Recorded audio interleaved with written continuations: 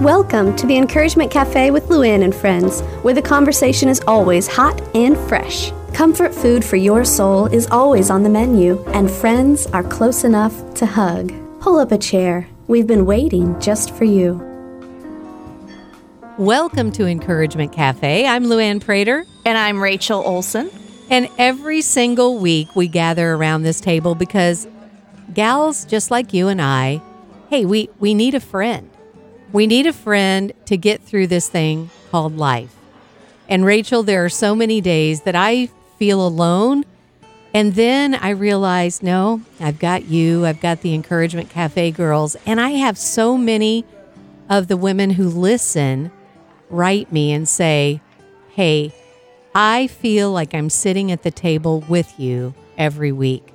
So we are going to continue doing this as long as you tell us it matters. And so this week, Rachel, I want to talk about something that I know I've struggled with, and I bet you have as well. But I see it even playing out in our churches. And it's something that we'll call this week new and improved. And what I mean by that is, for an example, my daughter, who is so into all the new tech gadgets, she has a good job, so she gets all of the new stuff. And she knew that Papa and I needed some new gadgetry for Christmas. And, she got me these things called AirPods, and I had no idea what they were or how to use them. And quite honestly, they don't have any cords on them, and they just stick in your ears. And they look like they could fall out of your ear. So I was worried about, why do I need this? Because the way I'm doing it with my little corded headphones, I'm doing just fine. And she said, Mom, this is going to change your life. Now, I must admit, I kind of probably rolled my eyes internally when she said that. But they have not changed my life. However, as I've gotten used to using the AirPods, I have noticed that it makes me a safer driver. It makes me able to hear the conversations on my phone better.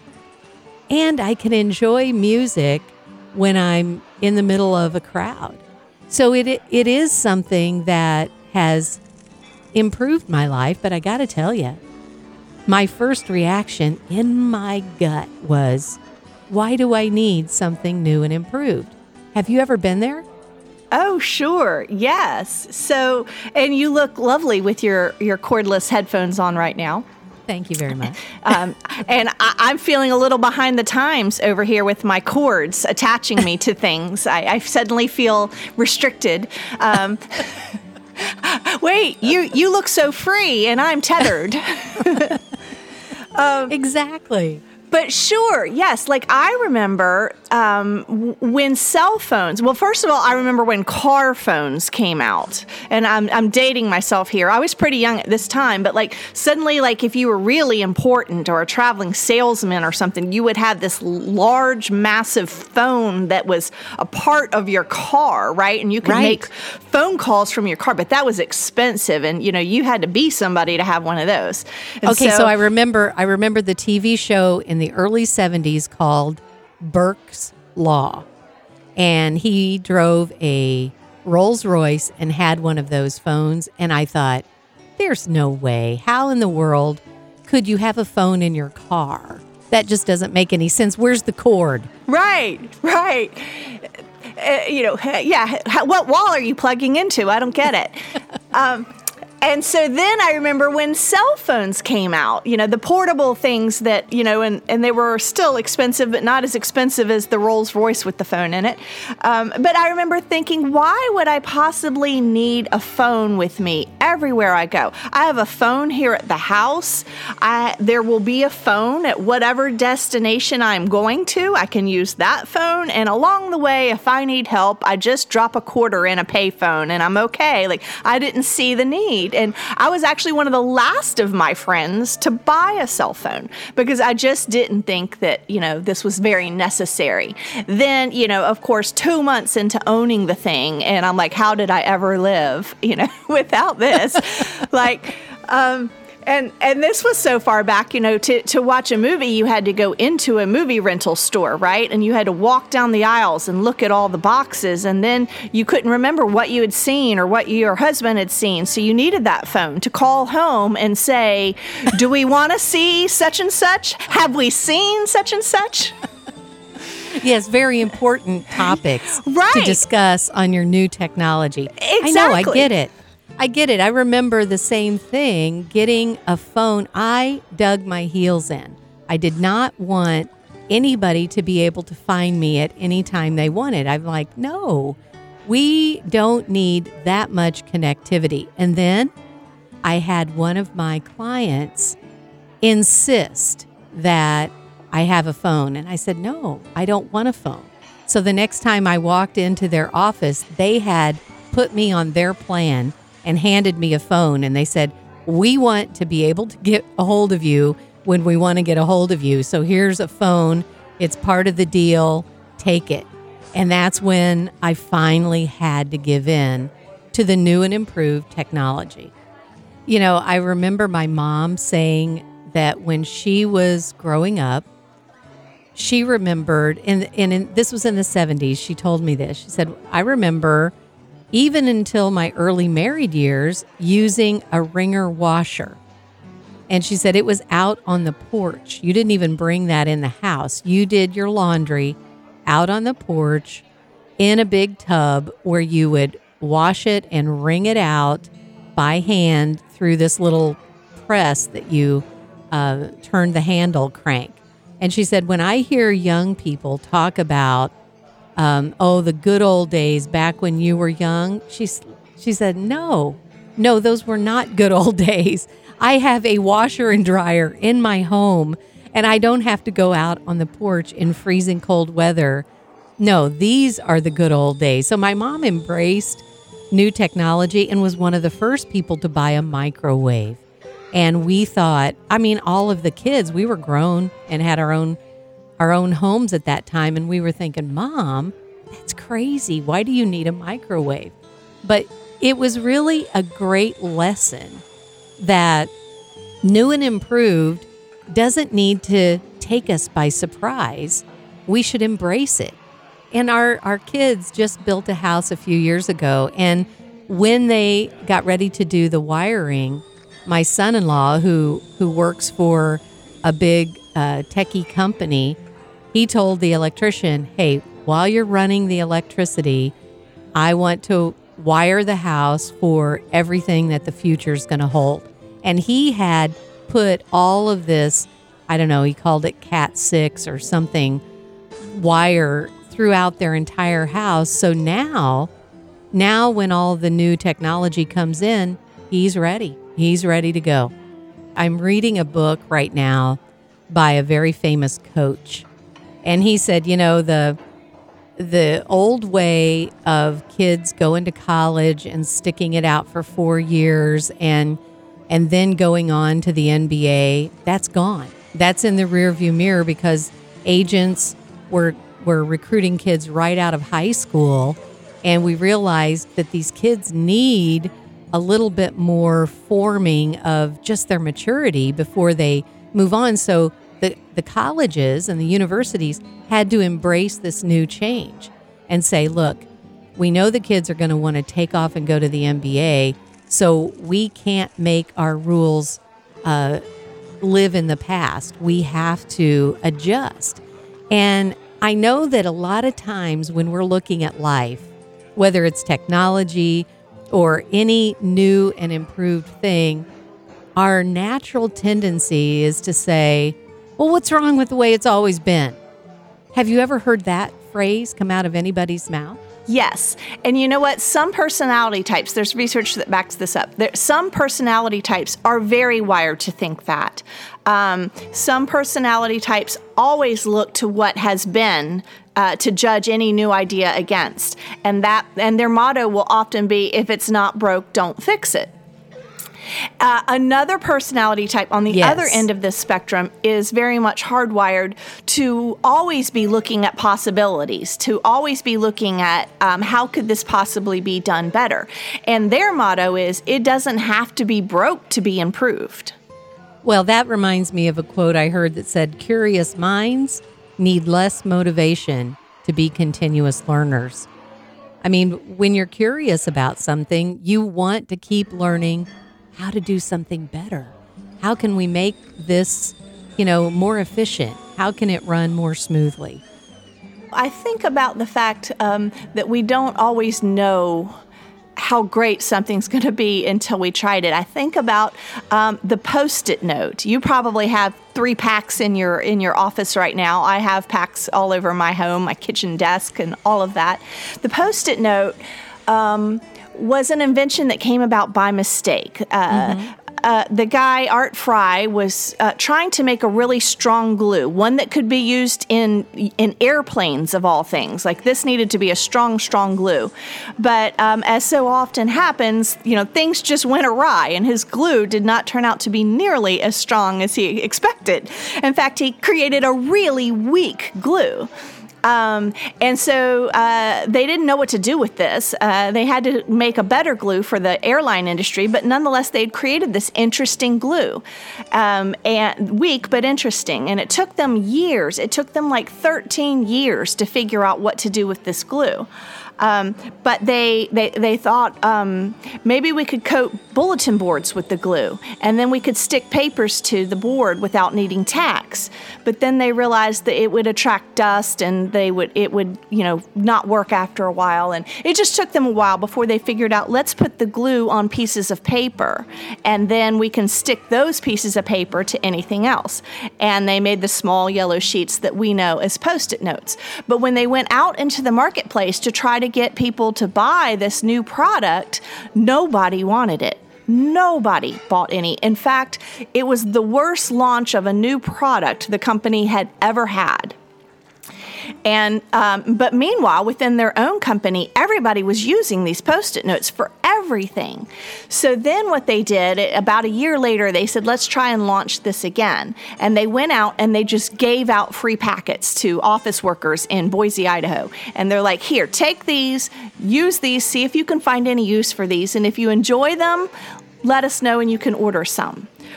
Well, that became the most successful product launch of any product in the company's history. And it's simply because nobody could foresee any use for this, right? And if you'd have said to me, hey, do you want some really small sheets of paper with some really weak glue on them? I'd be like, no, I like my paper. I like my paper large, thank you, and I prefer it to not be sticky. And if it's going to be sticky, I don't want it to be weakly sticky. Like what? I'm gonna put a piece of tape on it. What's wrong with tape? Right? Yeah. I don't want that. I don't need that.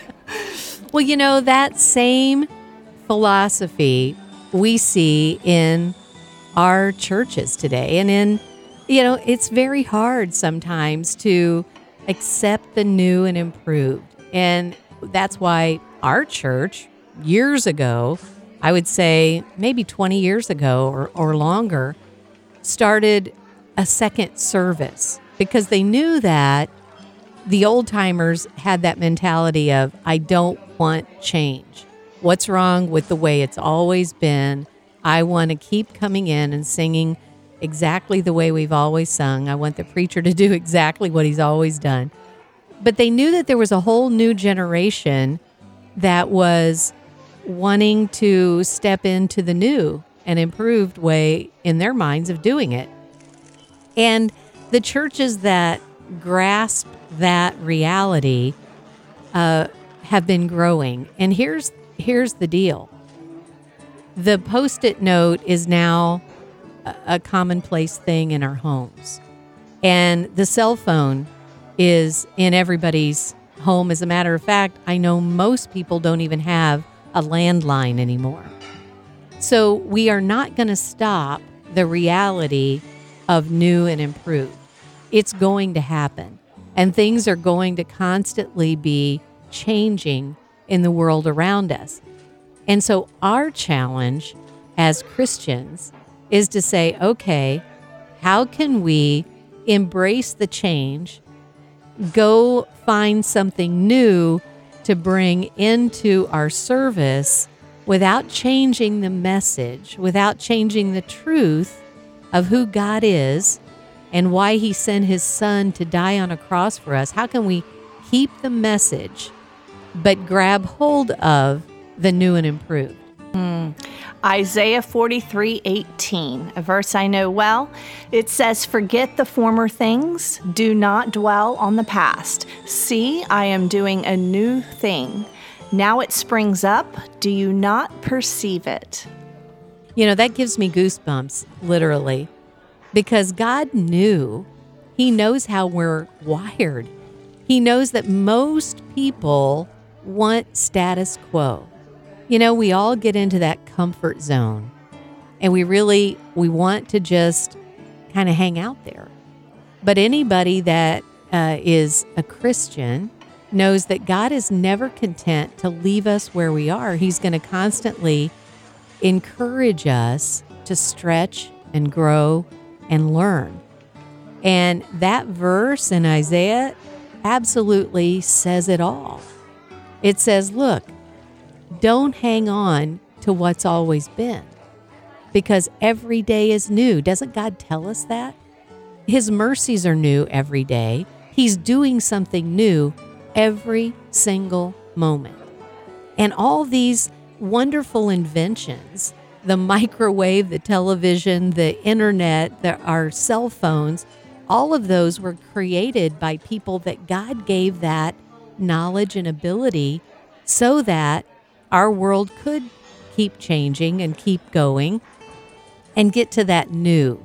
And so when we drag our heels in the dirt and we say, no, I don't want to go, then we are turning our back on what God has said all along from Isaiah.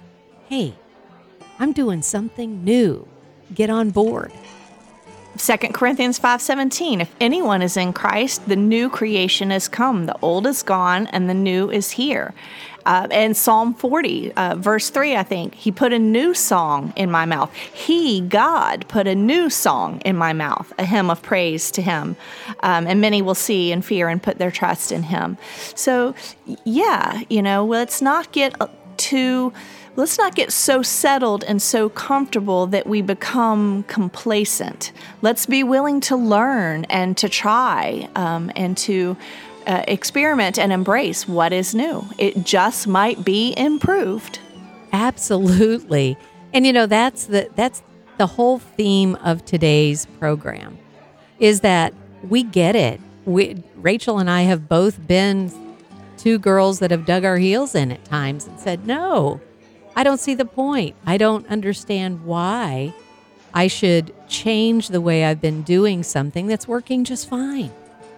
And yet, once we let go of the past and we let go of our norm and we step into something different, all of a sudden,